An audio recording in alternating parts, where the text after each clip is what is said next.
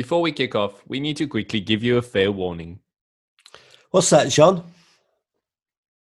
This pod might contain some naughty words. It's uncut, and since we're just chatting with people in a relaxed and honest way, there's a chance. There is a chance. This show is 99% clean, but every now and again one of us gets excited and a word escapes our mouth, right? Exactly. So if you're listening to this on your morning school run, I'd probably switch to business not as usual for something completely different. Vincent Mirabelli. Love that show. But why would a pineapple wear shades?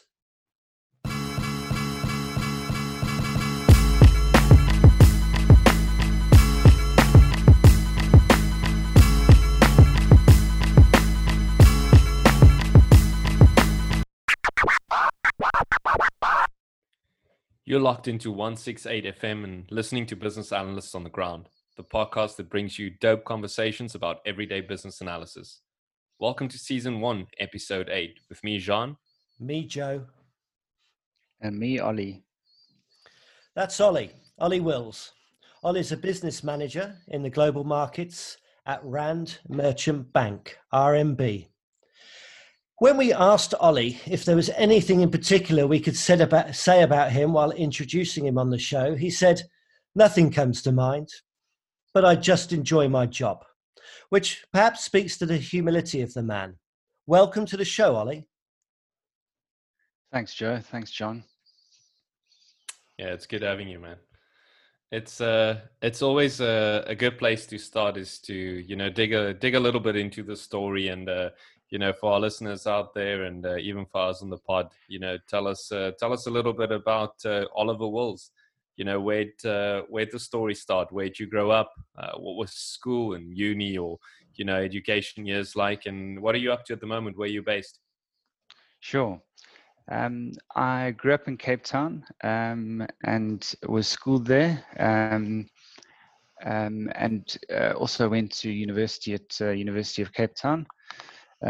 I studied BCom, and then I moved on to do my honors in finance after that. So I was all kind of really set for a career in finance, I guess. The kind of entry level positions, I guess, when I was doing my honors degree, people wanted to get into the different asset managers. Asset management is quite a big industry in Cape Town, as opposed to the banking sector, which is more Joburg based at Johannesburg. So I started in a little back office environment in a small asset management firm in Cape Town, and kind of just wanted to get cracking. I actually started that while I was doing my honors, so working and studying at the same time. So that was good. I had a girlfriend at the time who's now my wife. She is a doctor. She moved up to Joburg when she was doing her internship, and I moved up with her in about 2008. And I contracted with JP Morgan as a business analyst there. So nice. I really enjoyed the business analyst type work. I always thought that the natural progression was to kind of be a business analyst and then a project manager. Although I soon realized that actually I really enjoyed the analysis part of things, and I wasn't very good at the management side of things. But I spent a little bit of time with JP Morgan as a business analyst, and then I moved to Rand Merchant Bank after a brief spell at JP Morgan, and then I've been at RMB ever since. I've thoroughly enjoyed the working environments and the people and the type of work that I've been exposed to. I did a diploma in business analysis, and I suppose it was kind of an organic progression in terms of how my career evolved. The BA type of work, as you guys will know, is sometimes quite domain specific. So, Yeah. you find yourself getting quite lost in the intricacies of your business and how the business works, and and sometimes it's quite difficult to see the wood from the trees. But I joined one of the front office teams, which was structuring, and I effectively became a dedicated resource to the structuring desk. And my large part of my focus was on new product platform and business development. So the role kind of morphed into something between a business analyst and a project manager, and and for want of a better word, I mean, it's only really been formalized more recently, but it's now called a business manager. But I would say the main sort of focus is you manage your own projects. You don't have a project manager per se managing that for you. So you run with your own things, which I enjoy. And you also get to keep your roots of your analyst type of skills, so you can really go deep diving into things which I've always enjoyed. Dig into the details, Yeah. right? Yeah, and make Yeah. sure you get your head around things and really get to understand and get to grips with things. What's going on? So that's Okay. kind of where I've kind of landed. And as I said, it's only sort of in the last 3 to 4 years it's been formalized. And now we've got about 9 business managers in our division. Okay. Okay. Yeah. Not a That bad landing sounds at all. nice. Yeah. That sounds nice, and we can dig in. I mean, we will dig into some of that. But first, I want to jump back in the day to your Cape Town days, Ollie. Tell Sure. me, what was a teenage Ollie like? Was he a social outcast, head boy? Was he sports captain? Yeah. It's I suppose I enjoyed my sport. I was school prefect and that type of thing. I enjoyed the variety of bit of sports, bit of academics, bit of cultural. So I suppose I kind of went for the all-rounder type of thing. But I guess it speaks to kind of my curious nature around always being interested in a range of different things. So I think I put it in my brief that I sent through, which was stay curious. It's a real thing that I think has shaped somewhat like my career, to be interested and be curious about various things. So that's kind of probably a common thread I've had throughout, and certainly was prominent in the school days. Yeah. Be curious. I like it. Makes for a good bloody t-shirt as well. Yeah, it does. It's interesting that like the curiosity part, was that anything that did that sort of like inherent nature of yours contribute to taking on work and study, or was that more of sort of just a natural way of things happening? Because like I've been down that road myself, and it's not an easy balance to strike. So it was pretty interesting to hear that. Yeah, I mean, I think that for me, a big part of my work is listening to other people. So I suppose over the years, I've developed those listening skills, and I think it's important, particularly when you're trying to get a big initiative or a project off the ground, or whatever it might be that you're involved with. But I really think it's an important thing to do as much listening, and certainly in the early stages, to what people have to say. I find that I work with very specialized people a fair amount of the time, and they've got such immense knowledge of the subject matter, and I genuinely do find it interesting chatting to them, and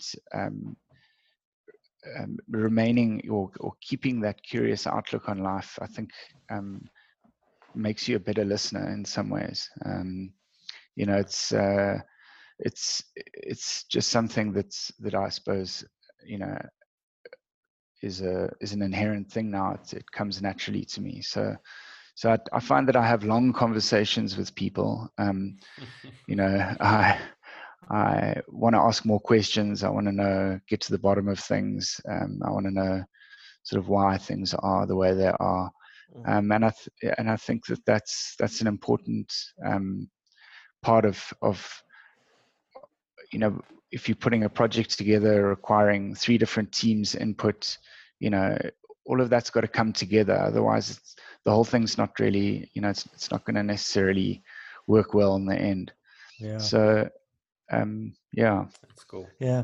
Talking of curiosity, Ollie, I mean, that's part of the reason we've asked you to come on the show, because we're curious. We're curious about you, who you are, what you get up to, and sort of how you do it. And that's going to be the thread of the rest of this pod, really. So to start us off, you mentioned what you might be working with. Tell us a little bit about what you do. You touched on it in terms of being this business manager, BA/PM, working on projects. We know you work for RMB in the global markets.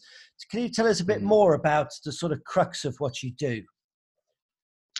Yeah, sure. So, in terms of business managers, we allocate it to various trading desks or business lines.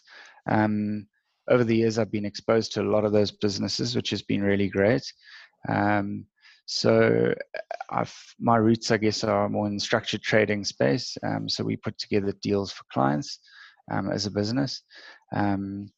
And we, there's a, I suppose you can call it sort of a frontline support person who owns the operational aspects of the desk end to end. So that ranges from, you know, finance, risk, operations, technology. You know, there's a very sort of a whole range of disciplines that we work with. We do a lot of new product development. So if we want to launch a new product for a client or whatever that might be, we take it through the process, which generally involves chatting or sort of getting feedback and interacting with about probably 20 different areas within the bank, whether it be compliance, tax, legal, a whole lot of things. But it's all about, you know, making sure that the business runs smoothly end to end. So I do enjoy the new business sort of development, new product development side of things. And there's also a new platform development aspect of it. So we constantly looking at new ways in which we can, and better ways which we can do things, change our technology platforms. You know, we have to interrogate the way we're doing things. There's always big cost pressures that we need to be aware of, and obviously profitability for shareholders is obviously something we keep a close eye on. So you know, we need to. There's a whole lot of different things going on, and it's very sort of, the one way I can distinguish it from a project management type role is that a project manager will kind of have a brief and sit down and create have the time to create, and probably the space to have a nice big project plan and do a little roadmap and, you know, map out resources. They'll have a budget. They'll, I suppose with a business manager, it's much more of a dynamic management approach. So, you know, you might be involved in a project that takes a couple of days or a week or a month or, you know, a year. So they're varying time sort of time constraints on depending on what is on the go. And you might work on something for 2 months and then, you know, people just decide, you know what, we actually don't need that anymore, so we're going to move on to something else. And wow. So it's a lot more agile and dynamic. Yeah. So you've got to be quite plugged into your business and know what they're doing. And so it's a little bit more dynamic than a static project. You know, it's going to run for 6 months or a year, and everything's nicely defined up front. That was a really nice phrase you just slipped in there, which is, you really need to be plugged into your business. And you mentioned earlier that domain expertise was something critical. So your job sounds like a real hybrid, a real balance of, you had banking product that you talked about, but you also talked about platform product, about being plugged in. You've got PM, you've got BA. There's a whole mix happening in that job, isn't there? Yeah, and exactly. I mean, sometimes for the bigger projects, I'll get a PM resource to come and help out and sort of manage, just because of the sheer volume, the volume and the amount of sort of I don't know what the word is. There's a lot of administration, a lot of signing off of committees and all that type of thing. So we don't. If it's a big enough project to warrant that, and there's big enough budget, well then we'll ask a PM to come and help us with that. But it must be nice to get some resources to help now and again. Yeah, yeah. You got to fight for your resources a bit, but it does.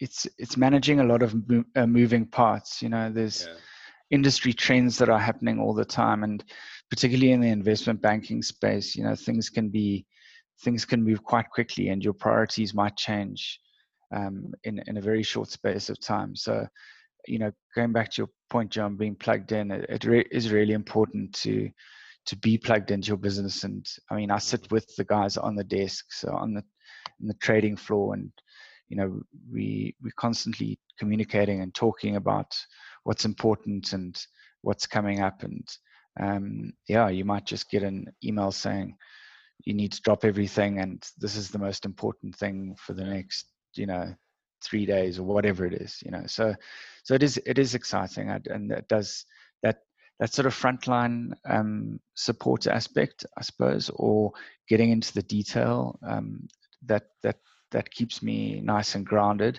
And I do get to also delve into some analysis, around things that are happening on the desk, the industry trends. There's a lot of white papers that are coming out. I suppose one of the benefits of the South African banking industry is that we do get to see a lot of the global trends before they get to South Africa. So you do have an idea of what's happening on a global scale before it does hit the South African shores. So we interact a lot with the international banks on what they're up to, and a lot of our trading partners.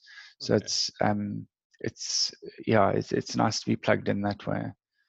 Sounds really interesting. Like lots of ambiguity and stuff in there, but I like the it's almost an analogy, the sort of sense that you said, sitting at the desk with the traders. I think that speaks to a lot of the sort of business analysis that we're passionate about. Is that like on the ground stuff. Something that I found interesting, like, I mean, there's a lot of stuff happening, lots of moving parts, as you mentioned, but at least and maybe this is a flawed perspective, but banking to me, or trading to me, has always seemed a bit of a, I want to say, traditionally quite like a formal space. In terms of your ways of working, we chatted a little bit before we hit record on this, and just your, like, I want to say, your preference in terms of working times and sort of setup. Does that fit with the, I want to say, the accepted norms of your industry, or what does that look like? What is the typical day for Ollie Wills like, if if you can choose it? Yeah, I mean, a lot of the formalities are driven. I mean, anyone who's in a large corporate will understand the formalities that come with that, and the way to behave or the way to act or whatever it might be. Some people might work for themselves, and that's awesome, and you've got a lot of freedom to do what you want. I suppose in a bigger corporate, not specific to banking, but in a bigger corporate, there are sort of accepted ways of doing things, and that's quite important. I think specifically to banking, I mean, the regulations are strict. We do have we need to adhere to a lot of practices and that type of thing. so it's important that we are sort of, compliance plays a big role in what we do, and regulation. So that's not a sort of imposed thing from a necessarily from a company perspective, but it's something we all need to do. I think in terms of fitting into the way you work, I think you can still, depending on your company, you can. I think certainly at RMB, we're we're very passionate about our people, and we trust our people a lot to kind of do the right thing and do the job well. So it's nice to have that sort of freedom to run with things. So I feel like the environment is such that it is quite fluid and it is trusting, and it's, you're not necessarily put into a box and then you got to kind of stay there. You do get given the opportunities to grow and to kind of make a success of things, I guess is the right thing. So it's yeah, I refreshing mean, to hear as well, right? Because I think what you said there in terms of trusting people, I think it's such an undervalued thing in companies. Being around and also currently in a large scale organization, and I think there's an immense power that comes with that, because that sort of trust that you give to people allows people to actually take ownership of the work they do. And I think when you allow people to do that, that's where the magic happens. At least from what I've experienced and seen. So that's really great. It never feels like an environment where you working for your boss. It feels like you're running with something, and it's up to you. So there's obviously responsibility and that type of thing that comes up with it, comes with that, but you get good guidance, and I enjoy that kind of an environment. I think it's a bit more healthy. It's interesting. A lot of the words you've said in there as well, I'm almost hearing a contradiction, but a contradiction that's clearly working. On one hand, we say there's formality, there's compliance. You talked about profit and value and shareholders and making things worthwhile. Then on the other hand, you say you've pretty much got some rope to be able to do what your intuition and gut says, and you might be working on something, but after 2 months, you might pull the plug on it because actually you need to do something else. And that's quite an extraordinary sort of hot and cold going on at the same time. But it seems to be working for, and people understand that from what you've said. I think they do. There's certainly an acceptance of a base level of what we need to do in the industry. Everyone has to comply to certain standards. Everyone's got to, there's certain functions within a bank that just every bank has them, and that's got to happen. So I think sort of the trick is knowing that stuff well, and knowing what needs to be done, and then working out on top of that, given those sort of restrictions, or not restrictions, but sort of the things you have to do. What can you do differently to other banks that will differentiate you in the market? I think one thing we've been particularly good at is focusing on our clients, and I think the client-centric approach has worked well for us. It's not always easy, but it's certainly a long-term strategy that, for me, taps into my sort of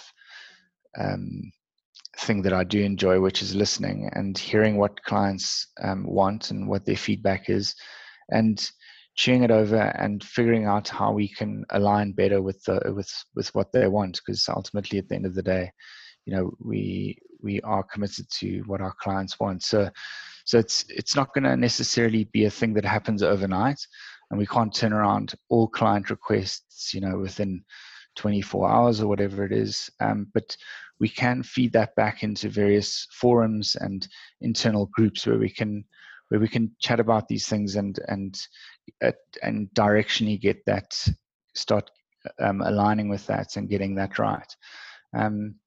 So it is tricky sometimes to going back to your question, Joe, you are sometimes jumping around a bit because you have a different focus maybe on one day, and then maybe something urgent comes up that you need to tackle, which I think keeps me on my toes. I wouldn't say that happens every day, but it does happen from time to time, which is good.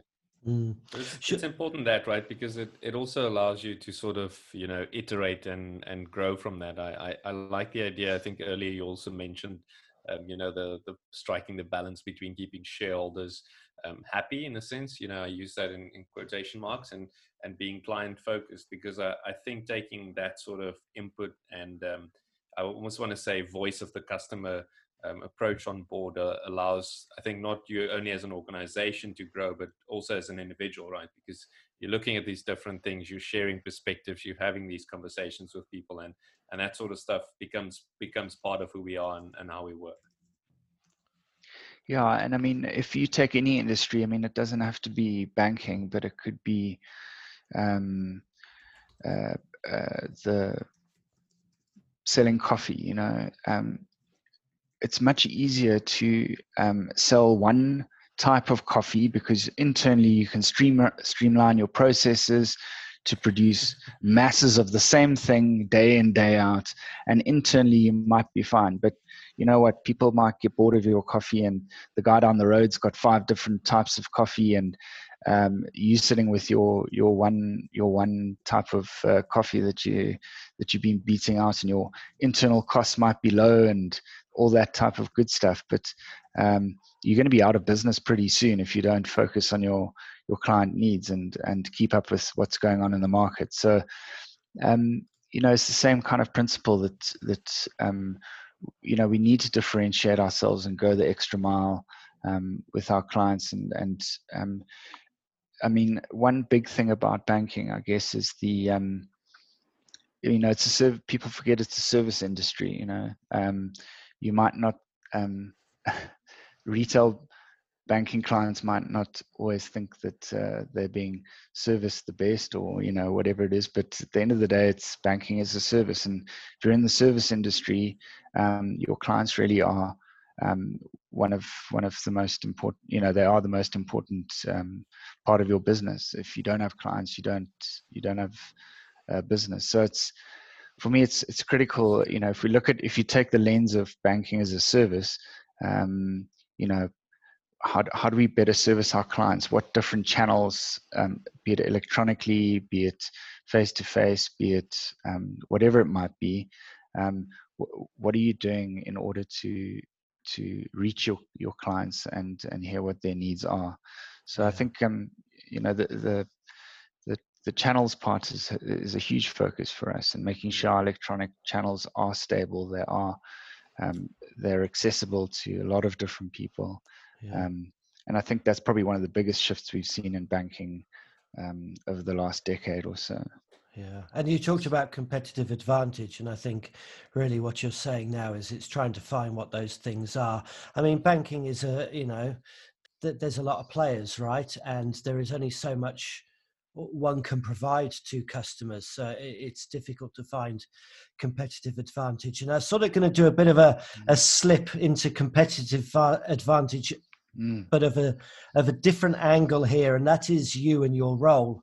And going back to the beginning of that last little segment that we talked about, Jean gave a perspective, flawed or unflawed, but that's that banking's quite a traditional sector, right? And I have a cousin who used to work at Schroders, and there's a particular story I remember. So obviously banking, one of the perceptions is that everybody's suited and booted. It's very formal. Everyone's looking the part. But the thing I recall is that whenever he bought a suit, he had to buy it with 2 jackets. And the reason he had to buy 2 jackets is because when he went out to lunch, he had to leave one behind on his chair to make it look like he hadn't gone out to lunch. And that always stuck with me. And I think it goes to show the pressurized environment that banking can be, that investment banking can be, and you know, these perceptions get passed on to the employee, to people like you. And you know, there's a lot going on right now, and there's many urgent things that we need to tackle. As you say, we've got to be kept on our toes. There's many expectations that we have to fulfill. So in the spirit of that sort of environment, what's your motto? What's your source of strength for managing the buzz around you and for getting through stuff and getting stuff done? Yeah, that's a good question. I have reflected on that sort of in the past. You know, I there's a lot, as you said, there's a lot of noise going on around, and there's a lot of different things happening and whatever it is. But I always feel like you know, I remember one of the managers at work saying, you know, when we're trying to figure out quite a complex problem and we're kind of getting into that analysis paralysis stage, and you know, no one was really getting to the bottom of things. And he said, guys, it's simple. Just do the right thing, and just focus on what's important, and you know, you'll figure it out. And it is about that. Like, you know, there's often we can get caught up in a whole lot of different things. If we go this route, then what's going to happen? And you know, and he just said at the end of the day, just do the right thing. If that's where your compass is, and doing what's right for the business and long-term sustainability for the business, then you're probably on the right track. You know. So yeah, so there is a lot of noise. There's a lot of kind of distractions, I guess, that come your way, and there's a lot of being a complex business. People often, you know, they don't always necessarily understand everything. But I suppose now, having been in the industry for a while, you can sort of cut through. You know, having seen things, you can cut through a little bit of the noise, and I suppose that just comes from a bit of experience and having seen how things play out, you know, and what is a big deal and what's not a big deal, and you know, and what can we sort out later, what needs to be addressed now. So it's kind of, it really is, it takes a while, and I think the experience does, I would say, helps quite a lot. Yeah, that's a really nice lens. It's a really nice lens to look through, and it actually it mirrors something that I was told by a manager as well. Like early on in my career, you know, when I was a bit more wet behind the ears, greener, and a bit more doubtful of stuff at times, he used to go say, "Hey Garth, here's a choice. Which do I do?" And he would always answer me the same way every time. He'd say, "What's the best one for the business?" Every time. And it took out so much noise, so much buzz. It took out politics. It took out anything that was happening, just cut to making the best decision for the bigger picture. I think, that's wonderful advice. Exactly. Yeah. No, it's definitely something that's stuck with me for many years now. And I think you can't go too far wrong, you know. If you had to kind of explain yourself at the end of the thing, you kind of say, well, at the time I had 2 or 3 choices, and this is the one I went with, and this is my reasons. And yeah, so if you do make the wrong choice, you know, so be it. I mean, I suppose I'm lucky in terms of the environment that, you know, people are forgiving, and they do say, you know, you don't want to be making mistakes all the time, and you do want to sort of show that you have learned something. But I think if you are solid in your reasoning and your compass is pointing in the right direction, I think you don't generally go too far wrong. Assume positive intent. 100%. I like that idea, that simplification is, you know, do the right thing. And I think, you know, one of our previous guests, we spoke to Bryden Neville on our previous episode, and he echoed this idea of context, right? And I think you spoke to that in terms of having this knowledge and this experience, because doing the right thing, I think, looks different to different people in different contexts, and it's about cutting through the noise, as you call it, you know, and really getting down to sort of like the simplified version of that. I love that idea. If you had to, I want to say, cherry pick something specific, you know, and let's say the last year, over the last 12 months, or maybe it's 2020 for you? Like, what has been the biggest lesson, or the biggest takeaway for you in the past year? I think probably more recently, I've really started focusing on the benefit of the collective. I really think there's a lot of power that comes with working as a team.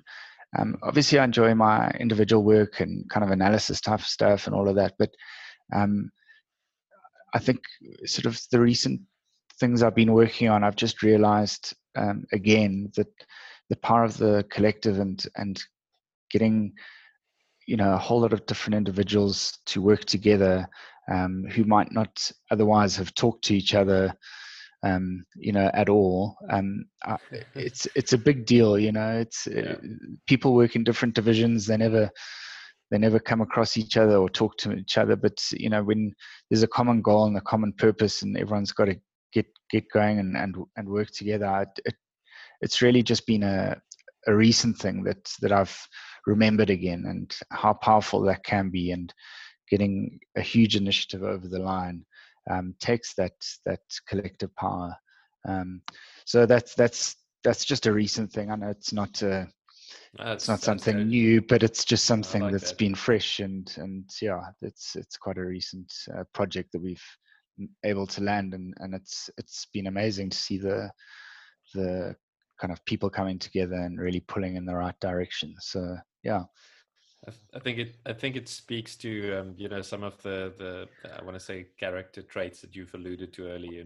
That ability to sort of listen and to sit down with people and have the conversations. I'd almost go as far as saying that I would have expected that sort of answer. In terms of having that passion for people and their ideas. I think collaboration and working collaboratively is almost a given. So that's amazing to hear. It's really good. I think especially at the level where you function and the sort of stuff that you drive, having people around you and trusting them and sort of getting them to work together. I think that's probably one of the biggest responsibilities for people in leadership positions. I think we sometimes miss that. So it's refreshing to hear that sort of thing. I mean, coming back to one of Joe's points earlier on, the types of people and the industry in that. I mean, typically the people that are being employed are really high performing individuals. They've really got to the top of their game in their very specific field that they're in, and I think that if you've got a lot of people like that in one place, it does sometimes take someone like me perhaps to kind of bring these different elements together. So characteristically in investment banking, you get your A-type personalities, they go, and they really are driven, and they're high performers and all that type of thing. But getting the trick right of bringing those people together and doing something as a collective, I think is something I've enjoyed doing, and I enjoy seeing it. I think also people get good personal satisfaction out of it as a group, not just individually. Love that. Yeah, I love that too, Ol. About getting the tricks right, about personality types, and you talk about belonging, and you talk about shared experience. Really, being a part of something. I guess success is much sweeter, when you can share that with people as opposed to just celebrating by yourself. And part of me thinks that's age and stage, right? Maturity. Like perhaps when we're younger, we're a bit more ambitious, we're a bit more selfish and driven, around what we do. And then as we get older, we sort of chill a bit, right?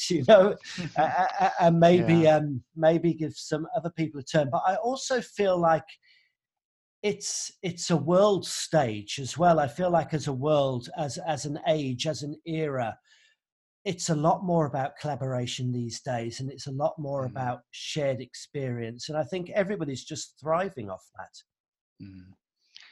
Yeah, I definitely agree. I mean, the way information is shared these days, it's almost like there are no secrets in some ways. There's sort of, if you really want to find something out, you can do it fairly quickly. But I think, sort of the unique and yeah, so in other words, sort of access to information and that, but bringing the people aspect into it and bringing the common vision and um, those things are a little bit more tricky to actually get done, and to sort of kind of go, okay, well, oh yeah, you want to do this, so, okay, well then you just need these 5 things and then off you go, kind of thing. But when you actually have to start doing it yourself and actually work through the complexities of how you get things done, I think that's when things are, you learn a lot more out of that sort of journey of you know going through the how as opposed to just sort of the what. And we can easily find the what. We can find the answers, we have the information. Cool, that's what you need to do, why don't you just go and do it? But journeying through the how, and having to spend time with people and bring them on board and refocus their activities. Everyone's got their own agendas and what they want to do, and trying to refocus the people as a group to achieve a common goal is it takes a bit of effort, It's an art. and yeah, and you need different skill sets depending on who you're speaking to, but I think you're right, Joe. I think maybe the age and stage thing is a big factor for me.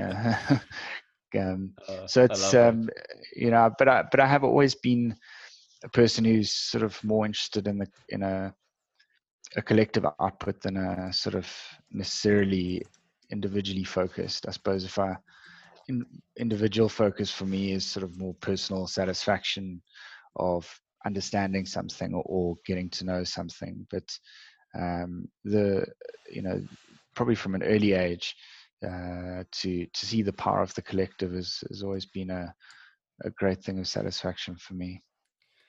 It's interesting that you bring that up because as you were talking, and even in some of the previous I want to say topics that we've breached, I've been sitting here thinking, it's not often I think we all say, yeah, we love our jobs, we're passionate about it, but I find it's not often that you speak to someone who you can sort of almost hear them oozing a passion for their industry and their work. And I mean, obviously, you and Joe go back a little bit.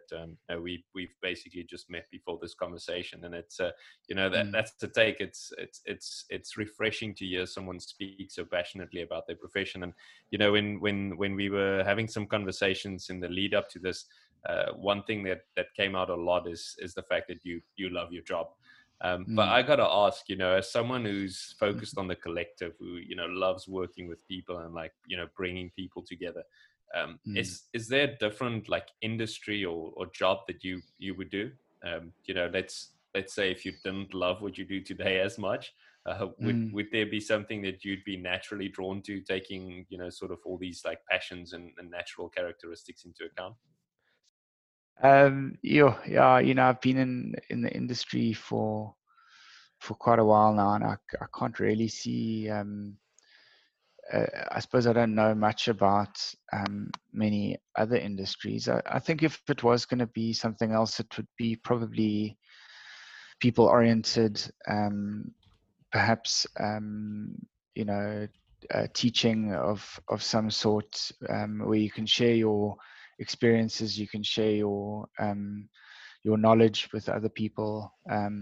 So I think that for me would probably be a route that I'd kind of look at.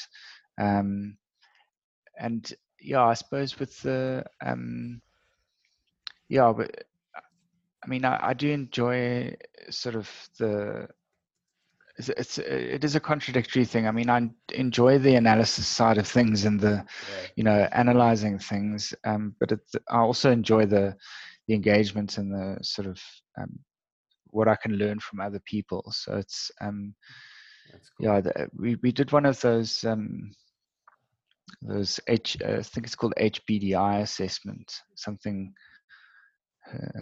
Anyway, but I got given sort of very analytical characteristics on the one side, and then kind of also free thinking on the other side. So it was there's Double-edged sword.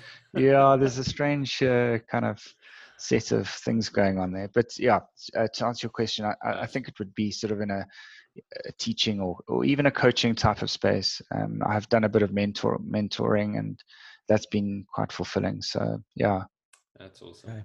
That's cool. So, okay, that's sort of looking ahead to see what maybe a career switch in the future. And it's time for us to move on to our seeded question, which is a little tradition that we have on the show.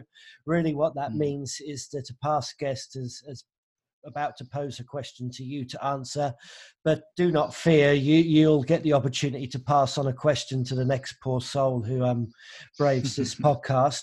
But this question's from our good friend Bryden Neville, and he would like to know, what did you want to be when you were growing up?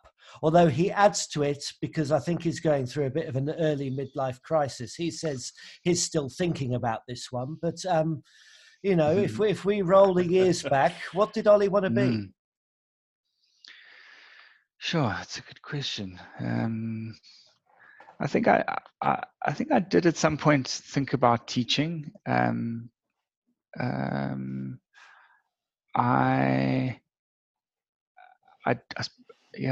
suppose that was one thing I thought about being. Maybe when I was 5 or 6 years old, I wanted to be a policeman. But Didn't we all, right? maybe a fireman or something. But I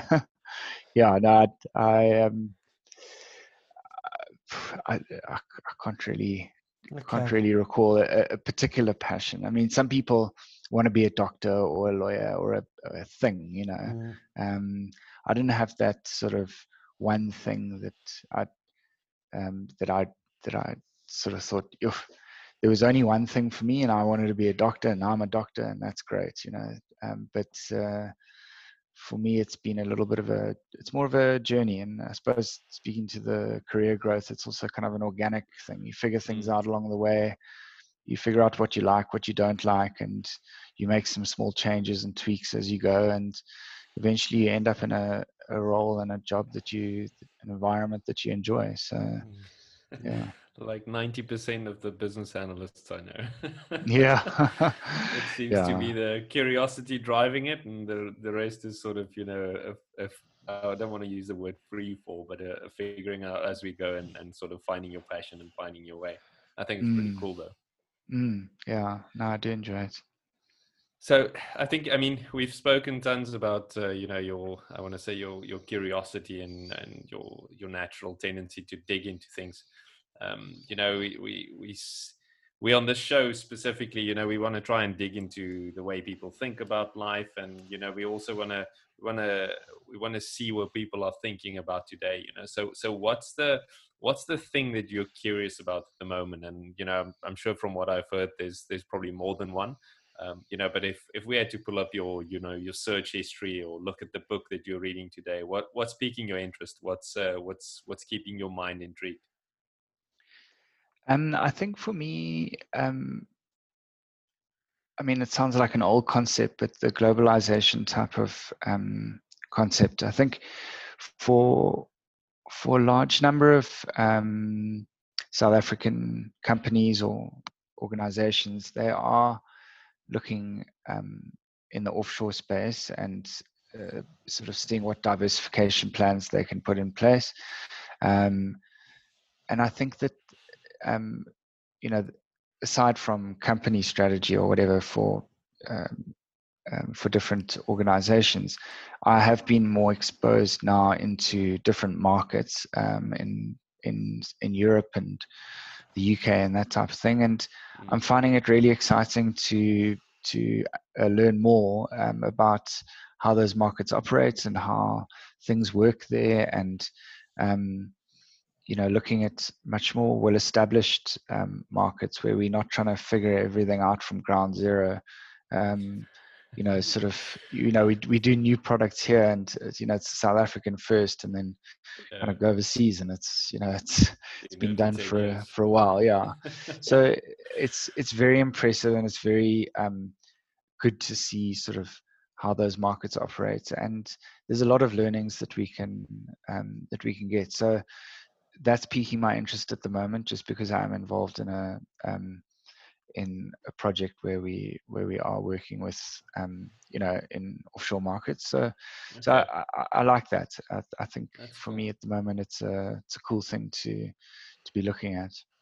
No, it is. Nice. It is. And I mean, globalization is the global village, isn't it? We're so interconnected.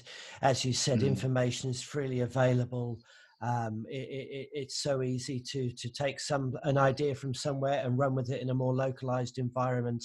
And it's exciting to do that and to be able to base stuff off, something that's gone before, I think. I also think that South Africa, the people in South Africa have an incredibly entrepreneurial spirit as well. And certainly in the banking sector, I think I see some good ideas coming out as well.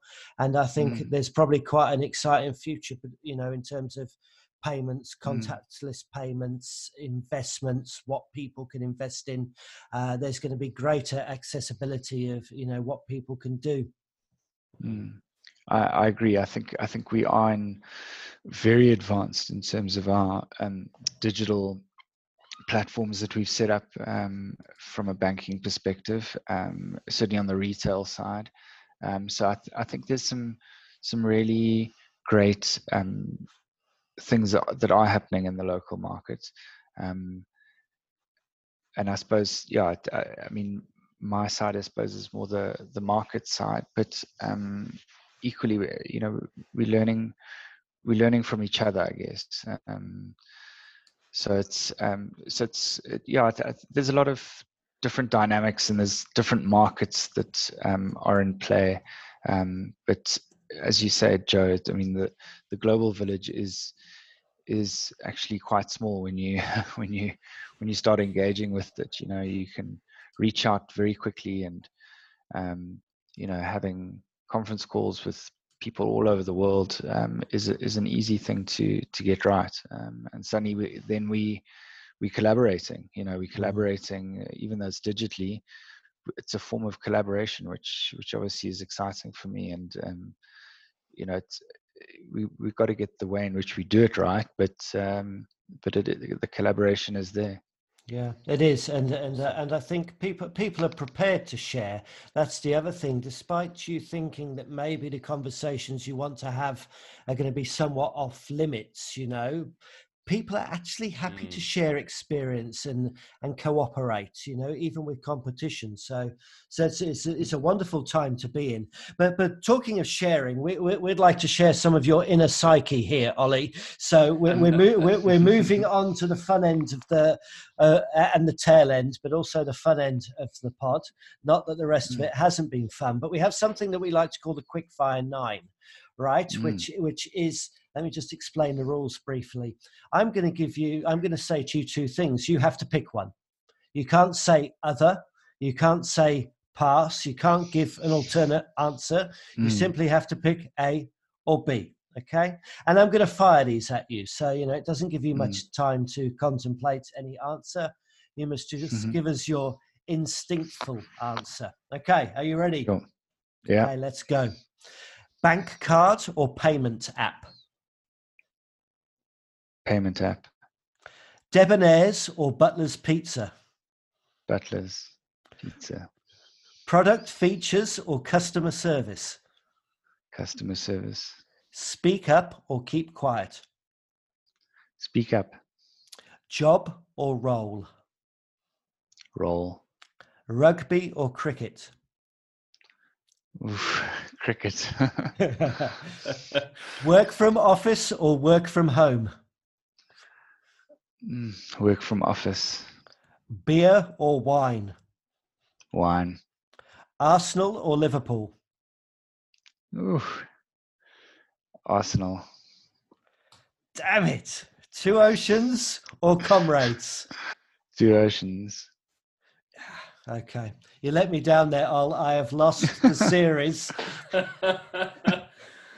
I believe that is 5-2 for the Arsenal. 5-3. I will dear. take every goal I can here, Jean, but it's 5-3.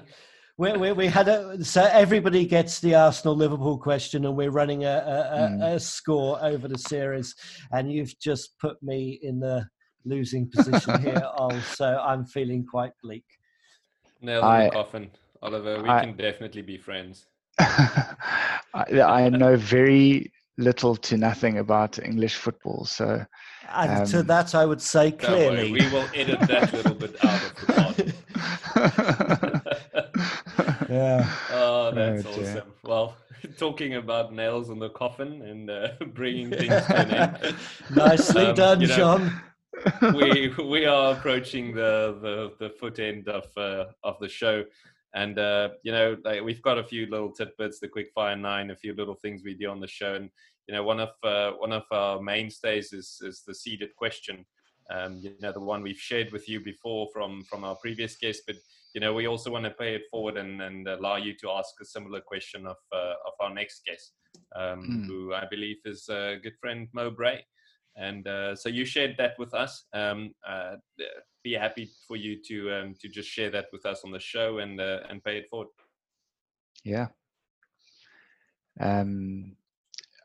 My question was, what gets you out of bed in the morning? So, what gets you going? What really gets you fired up and get out of bed and you think, jeepers, let's go for it today. So that's what I want to know. Okay. We will pass that on to Mo, and so you can tune into the episode with him to find out what his answer is for you, Ol. Sounds great. Look forward to that. Yeah. Nice one. Ollie, so, one thing left to do, if people want to get in touch with you, they want to have a bit of a chat, maybe draw on some of your experience or just enjoyed some of the deeper stuff that you've shared. Is there any specific or preferred way that people can get in touch with you, social media, that sort of thing? I think I'm pretty much on LinkedIn, I think is the only one I check. Otherwise, happy to take any emails. So I'm on olliewills@gmail.com. But I'll post it on your guys' site. Yeah, that's nice, perfect. Yeah. We'll be sharing it in the show notes as well. It's been a blast having you on the show, and we appreciate you sharing your insights and you sharing your love and your passion for your industry, but also for the business analysis space and the skill set. Thanks for coming on, and just thanks for being part of the bigger conversation. Great. I'm sure it thanks. means as much to the people out there as it does to the two of us. Thanks. Yeah, thanks very much for having me on the show, guys, and it was really great to be here and to be able to share.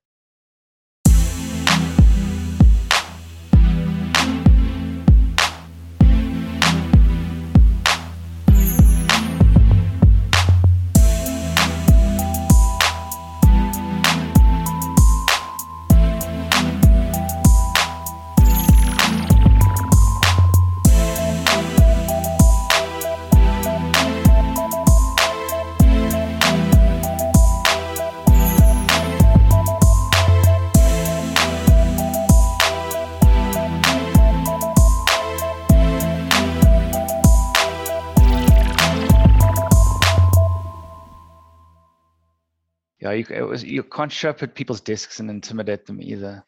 Do you miss that? Is that a tactic that you normally use?